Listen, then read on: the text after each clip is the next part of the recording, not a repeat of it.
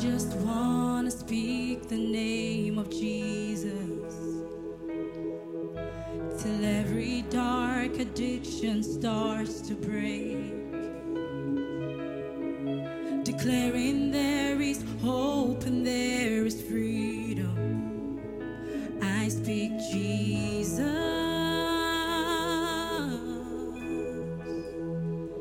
Your name is power. Your name is healing. Your name is life. Break every stronghold. Shine through the shadows. Burn like a fire.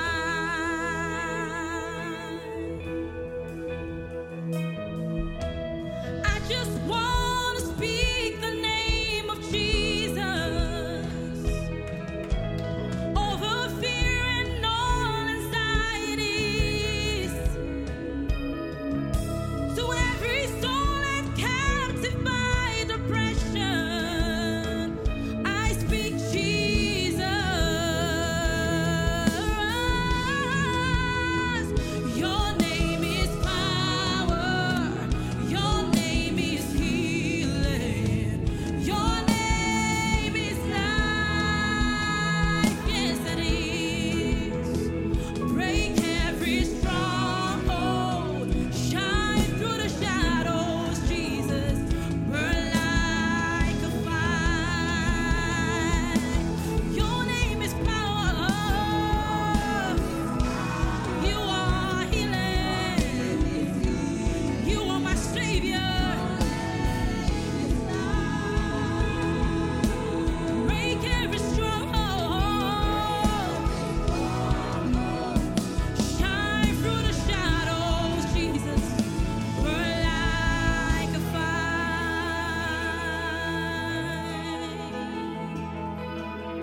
Shout Jesus from the mountains, Jesus in the streets, Jesus in the darkness over every enemy.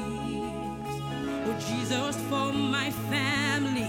Oh, I speak the holy name, Jesus. We shout Jesus. Shout Jesus from the mountains, Jesus in the streets, Jesus in the darkness over every enemy. And Jesus for my family. Oh, I speak the holy name, Jesus. Your name is power. Your name is power. Your name is healing. Your name is life. Break every stronghold. Break every stronghold. Shine through the shadows. Burn like a fire. We sing. Your name is power. You are healer. Your name is healing. Your name is life. Break every stronghold. Shine through the shadows, Jesus. Burn like a fire. Break every stronghold. Break every. Declare it. We break every anxiety in this room. We break every depression in this room in the name of Jesus. We say, break every. We lay it at your feet, Jesus. At your feet, at your throne. We sing, break every stronghold. Your name is healing. Burn like a fire. We sing, break every stronghold. We call the name Jesus. We call the name Jesus.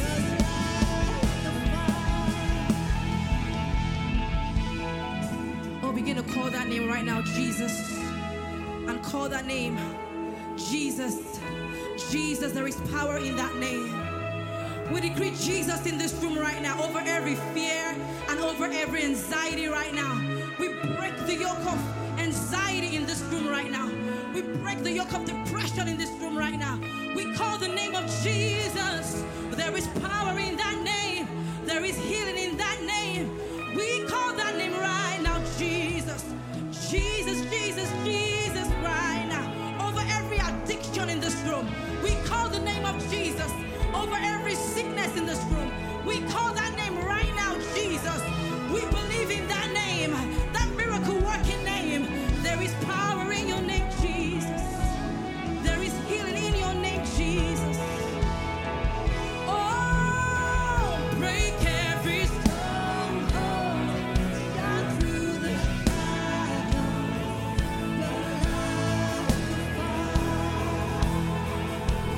Break every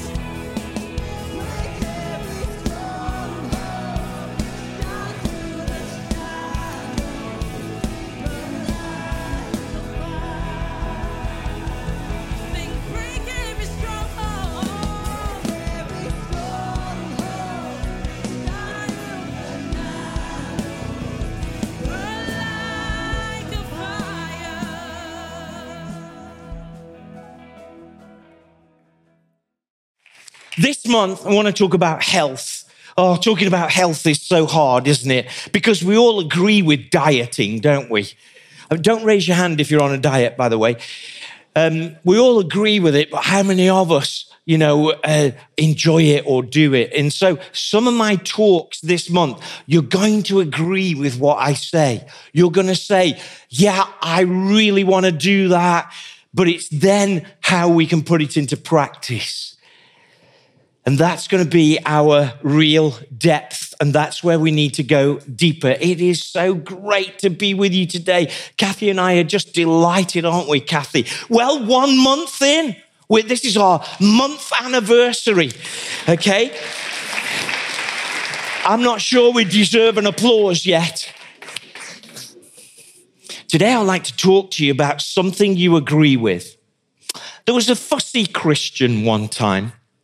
And, it's one of those Christians who kind of wasn't sure who they should fellowship with in case they got distracted or even polluted by some other Christian's doctrine. And he was walking around Tesco. It was a Tesco Extra, so the ones that have the furniture in and everything. He was walking around Tesco and he saw another man walking around the shop with a Bible. And he thought, oh, maybe that's another Christian. And he went up to him and said, are you a believer? The other guy said, yes, I am. He said, well, I've learned that you can't be too careful, so I've got a few questions. Virgin birth? Yes, I accept it. Deity of Christ? No doubt, he said. The death of Christ on the cross? He died for all people, answered the man. Could it be, he thought, that I found another Christian that I can have fellowship with? He probed a bit deeper. What is the status of mankind? He's a sinner in need of grace. What is the definition of grace? He asked. God doing for man what man cannot do, he answered. Return of Christ? Imminent. The Bible? Inspired. The church? The body of Christ. Plain speaking or politically correct? Plain speaking and truth-telling, that's me. His heart began to beat a bit faster. Had he found somebody he could really have fellowship with? What's your church heritage, he said. Southern Congregational Holy Son of God Dispensationalist Triune Convention. Well, that's my denomination, he said. Miracle upon miracles. Got to be careful, though. What branch are you? I am premillennial, post-trib, charismatic, King James preference, one cup communion.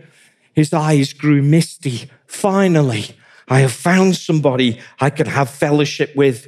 One last question. Is your pulpit wooden or is it fiberglass? Fiberglass, he said.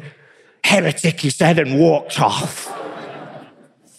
Isn't it strange how we find unity quite difficult amongst us when we've got so much love in the love of God? Psalm 133 says this. Why don't you turn there with me? It's a little bright there, guys, that one. Psalm 133. Read it along with me or follow along with me.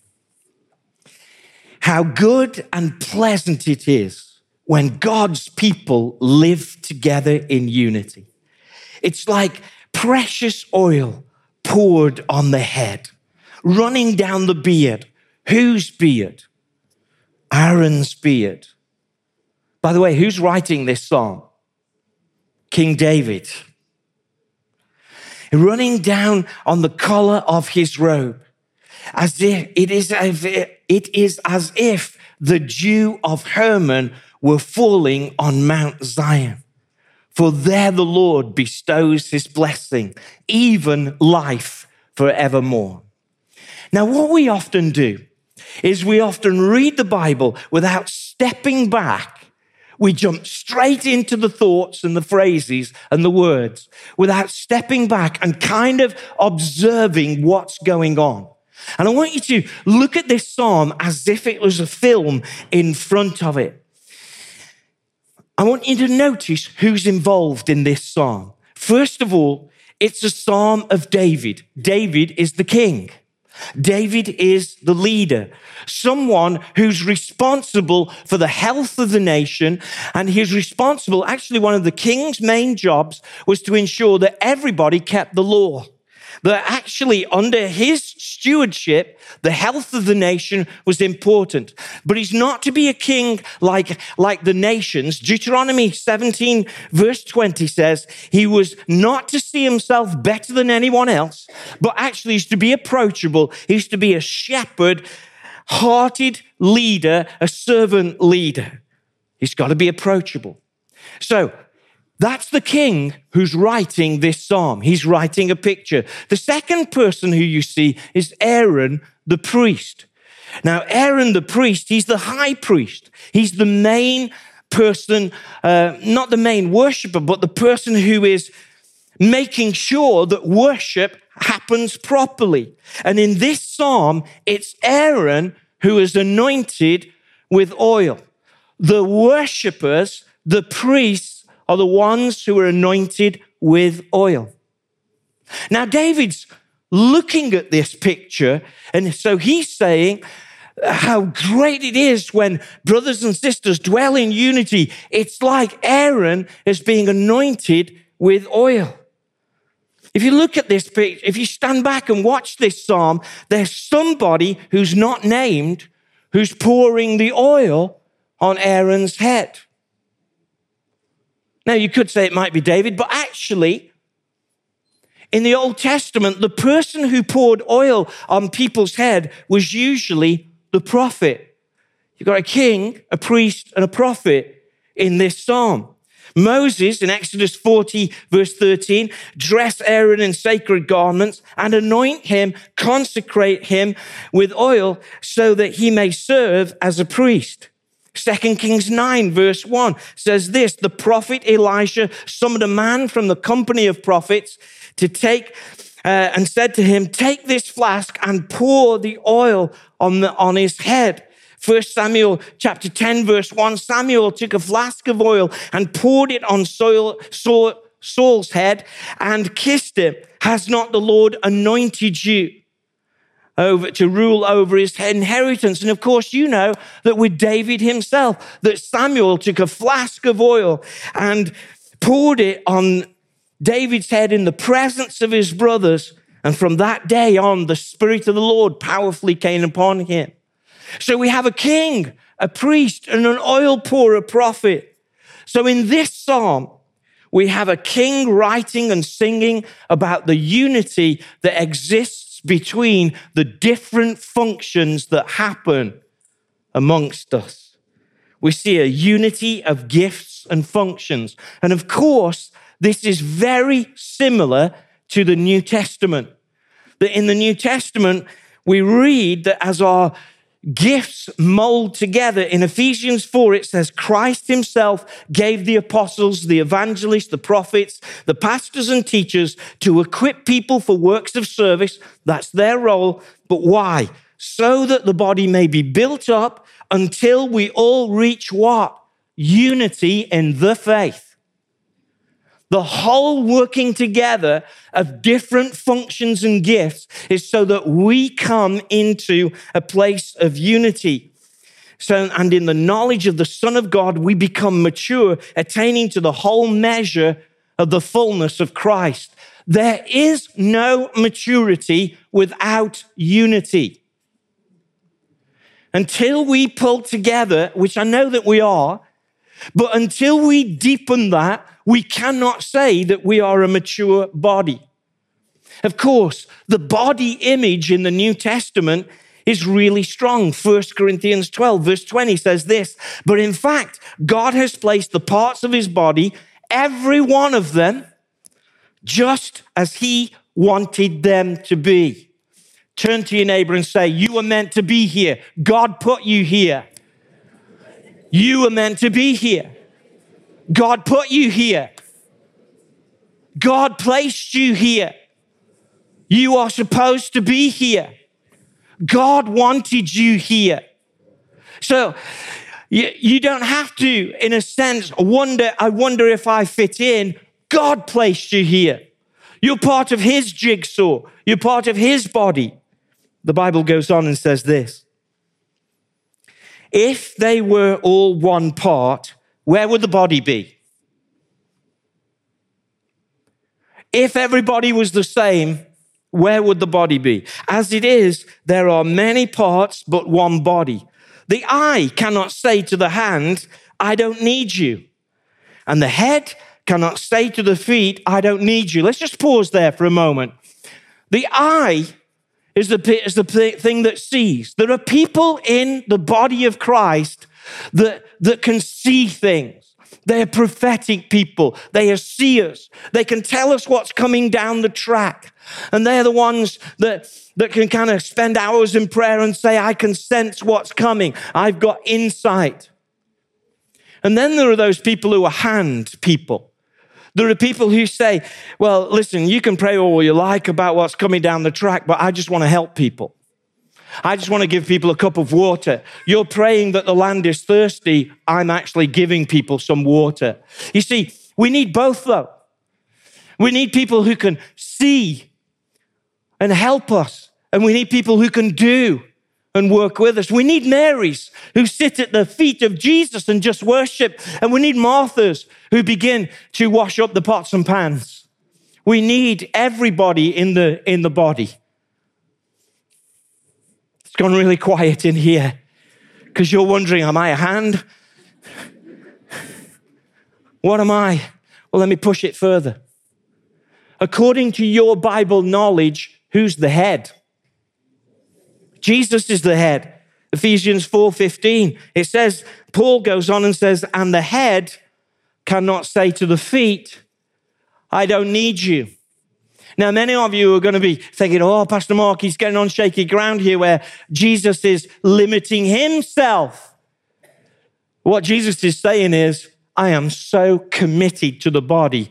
I am marrying myself to this body. So why wouldn't you? So what is it about the body that you feel that you can step out of? You see, in this Psalms, we see all the positions and ministries completely working together to bring an anointing. That when the king looks and the prophet is anointing the priest, the king can sing about it and rejoice in it. The king isn't saying, hang on, why aren't I being the one who's anointed? The prophet isn't saying, surely I should be the one who's doing the singing and the writing because I'm the prophet after all. We see that every single ministry gift and function is kind of blending together to give a beautiful picture that is pleasant and good, even more than what we imagine. Now you are the body of Christ, and each one of you is a part of it. This phrase in this psalm, where it says, together in unity, how good and pleasant it is when brothers dwell together in unity. That phrase is one word. And it's in the Hebrew, it's a word called yichad. And the word yichad means that you are united and joined in such a way that you can't do it in theory. You have to be present, be there, be engaged, be connected. Yichad means that you don't say something like, hey, pastor, I'm with you in spirit. You know what that means? Absolutely nothing at all. You cannot be in unity in theory. You have to be together. You have to be texting. You have to be calling. You have to be visiting. You have to be face to face. You have to be online. This unity is not just nice. But that's how we read it. We read a phrase, how good and pleasant it is, and we go, oh, that's nice. It's more than nice when God's people live together in unity. It's more than this is a nice way. It's actually vital. And this is what I want to share with you today. That actually, I want you to consider, and look what the scripture says, consider that how good and pleasant it is for brothers to dwell together in unity. It is the same thing as the anointing oil being poured on Aaron's head. It is like the precious oil. It's as valuable as any anointing. In fact, this is my message today in a sentence. If you want the power and presence and permission of God in your life, you will have to go deeper in unity because they are hand and glove together. Amen, church? We have to be that family. Jesus said, they will know that you're my disciples by how much you love one another. If you want to pray for a deeper anointing, you have to move to a deeper sense of unity. You see, carry on in this psalm. You see, this type of unity, it brings people of all types together to appreciate each other. It says this unity is like the dew from Mount Hermon flowing down on Mount Zion. Mount Hermon was the highest mountain in the northern part of Israel on the border of Syria, actually a snow-capped mountain, and it had really heavy dew. It was wringing wet. It was because of the atmosphere where that is. It's unusually soaking. But actually, Mount Zion is, as you know, is around Jerusalem, and it's quite arid and dry there. And the dew is very thin. And actually, what David is saying, being a Zion dweller, he said, we need some of that dew from the north. We need, and the northern people were seeing a little bit as rough and, well, a bit like today, really. And what David is saying, we need that. You see, what this unity does, it brings all types of people together. Rough northerners, sophisticated southerners, brought together to bring a refreshing for everyone. I wish I was speaking in Scotland right now. The psalmist implies we need each other. That's actually what he's saying. We need this refreshing from each other of different types of people. But also understand this, that in this psalm, it's also that this unity is a vehicle for God's activity. It's the vehicle where he bestows his blessing. You might have a translation that says, there God commands his blessing. But he bestows his blessing, for the Lord bestows his blessing. Blessing is favor. It's where things flow, where things become, what seemed hard become a little bit easier. It's when God blesses it and puts his hand upon it. You see, without unity, everything's hard. Everything's difficult. You know, at home. I don't want to get too personal, but, You know, at home, when things aren't right, everything doesn't work. And maybe it's time just to squeeze your wife's hand right now and say, sorry, dear. Because maybe we want to talk about unity in the home as well as in the church. Because this type of unity, the Bible says, in fact, it brings life and life forevermore. That's the bottom line reasoning. Who doesn't want life? You cannot have the full life of Jesus unless you make a commitment to being in unity in your home, with your children. It's difficult sometimes. In your workplace, as much as it depends on you, live at peace with everyone.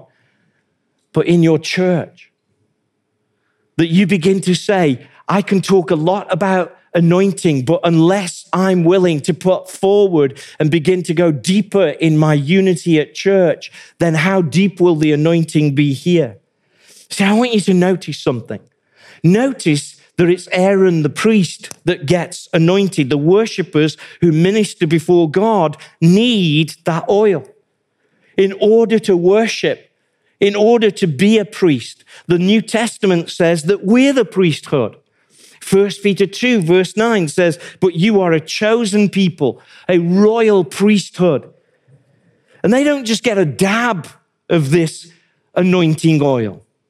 Like, you know, when we were doing the anointing service, you know, we had bowls and we just placed a little spot on everybody's head. I was thinking about this message back then. What would it be like if I just gone, throw the oil over everybody?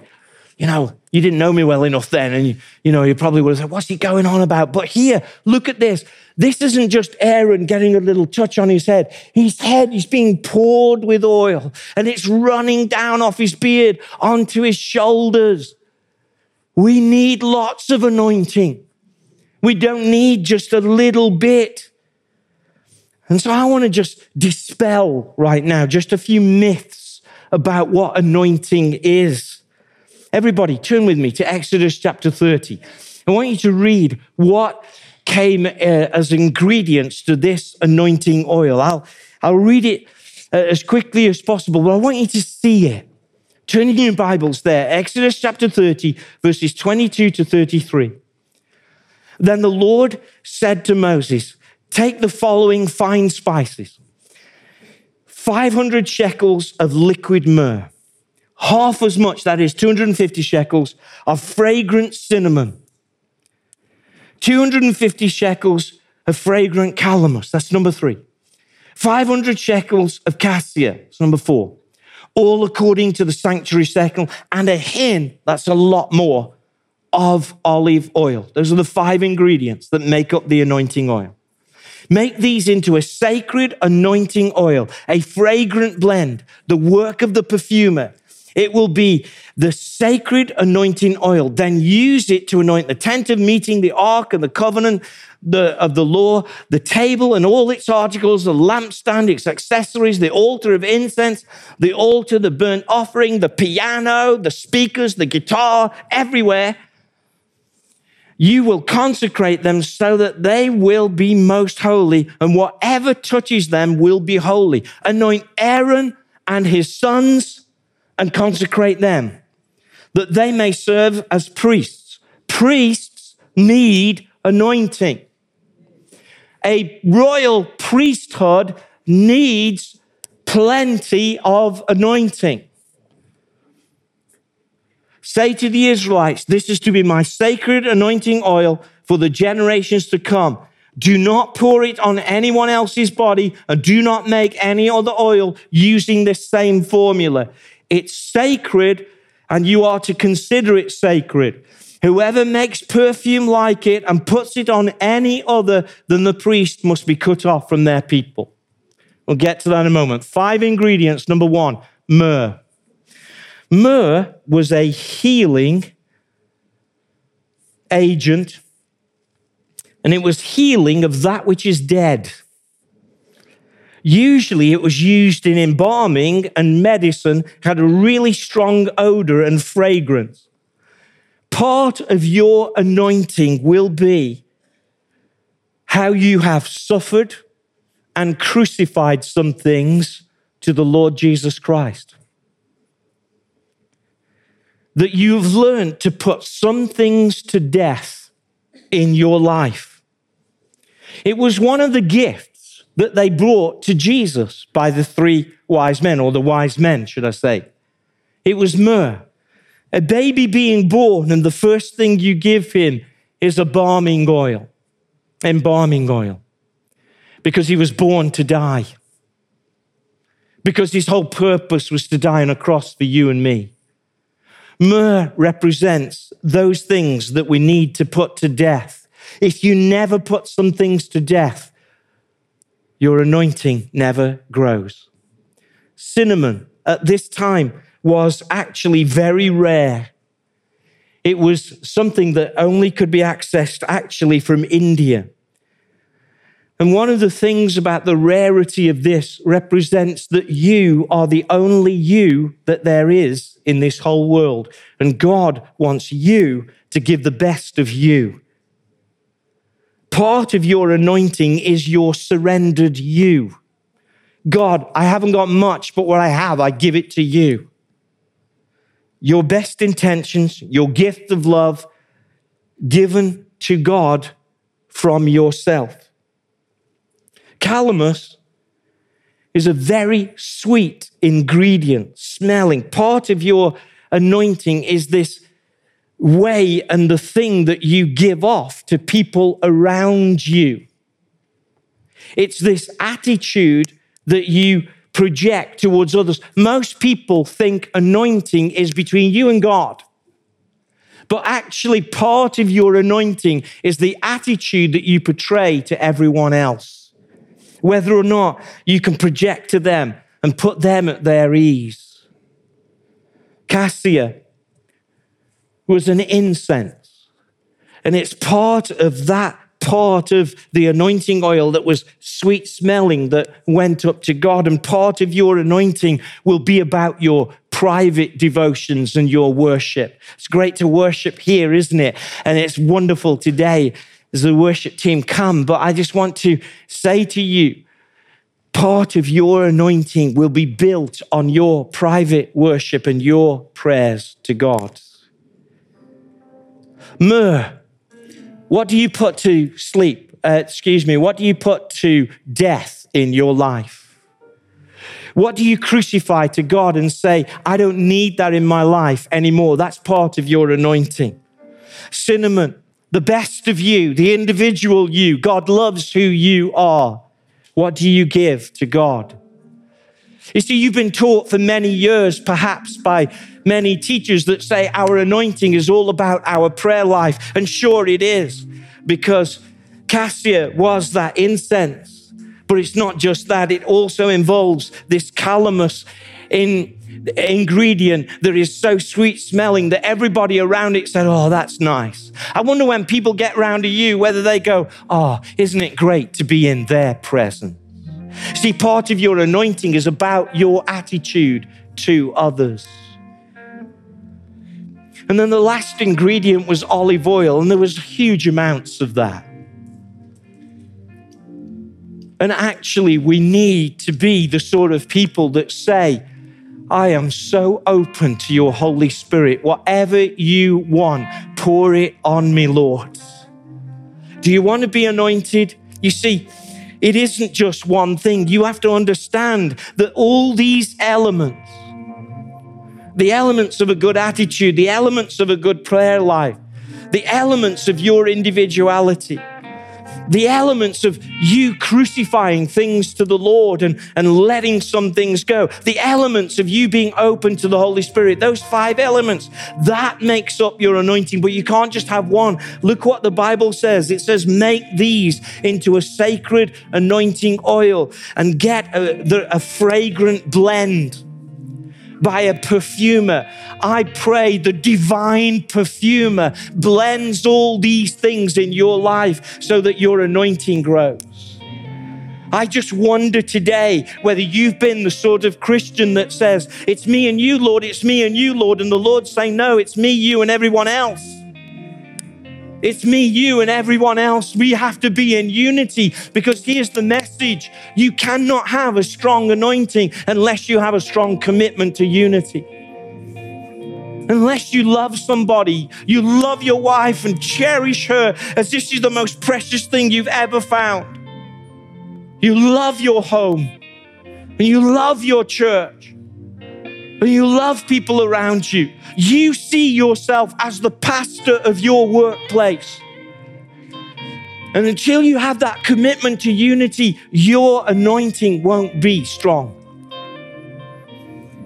Anointing must touch everything in our lives.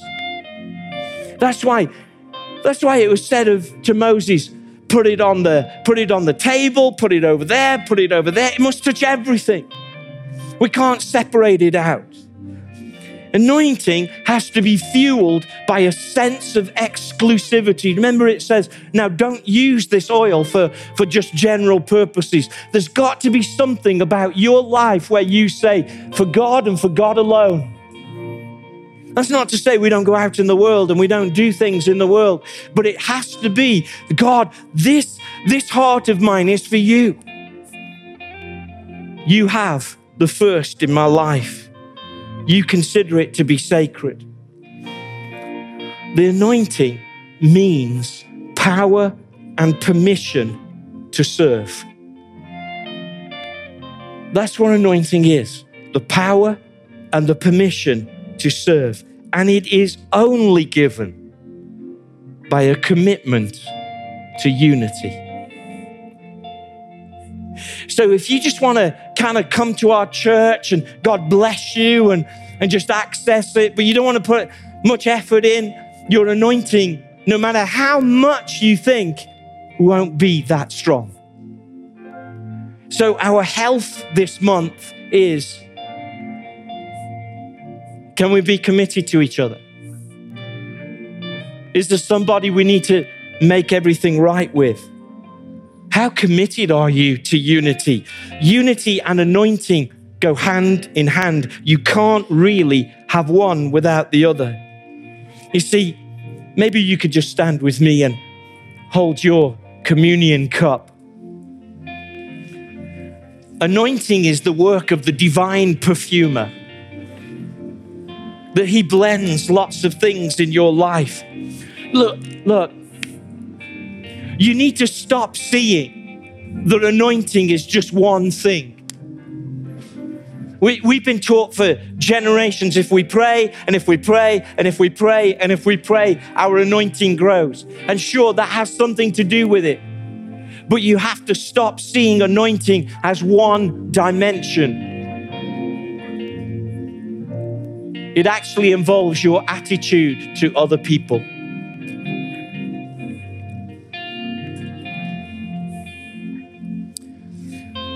Anointing, it's like dew, and unity, it's like dew that refreshes the atmosphere. Have you ever walked into a place where there's a bad atmosphere? Have you ever been in a family where you go over for dinner and they've had an argument just before and you're kind of feeling awkward? You see, what God wants to place on our church and on your life is this atmosphere of welcome and of refreshing and of difference. Just raise your hand with me and say, wash me, Lord. Just wash me, Lord. I want to be washed in your Holy Spirit dew. I want to be in unity. You see, you can say you want many things in God, but without this real commitment to unity in our church, you won't get much else. Hey, did you hear that? The Bible says how good and pleasant it is when brothers dwell together in unity. It's like the anointing oil being poured on the priesthood. Unless you have this commitment to unity, you won't get much else. The Bible says, if it at all possible, as far as it depends with you, live at peace with everyone.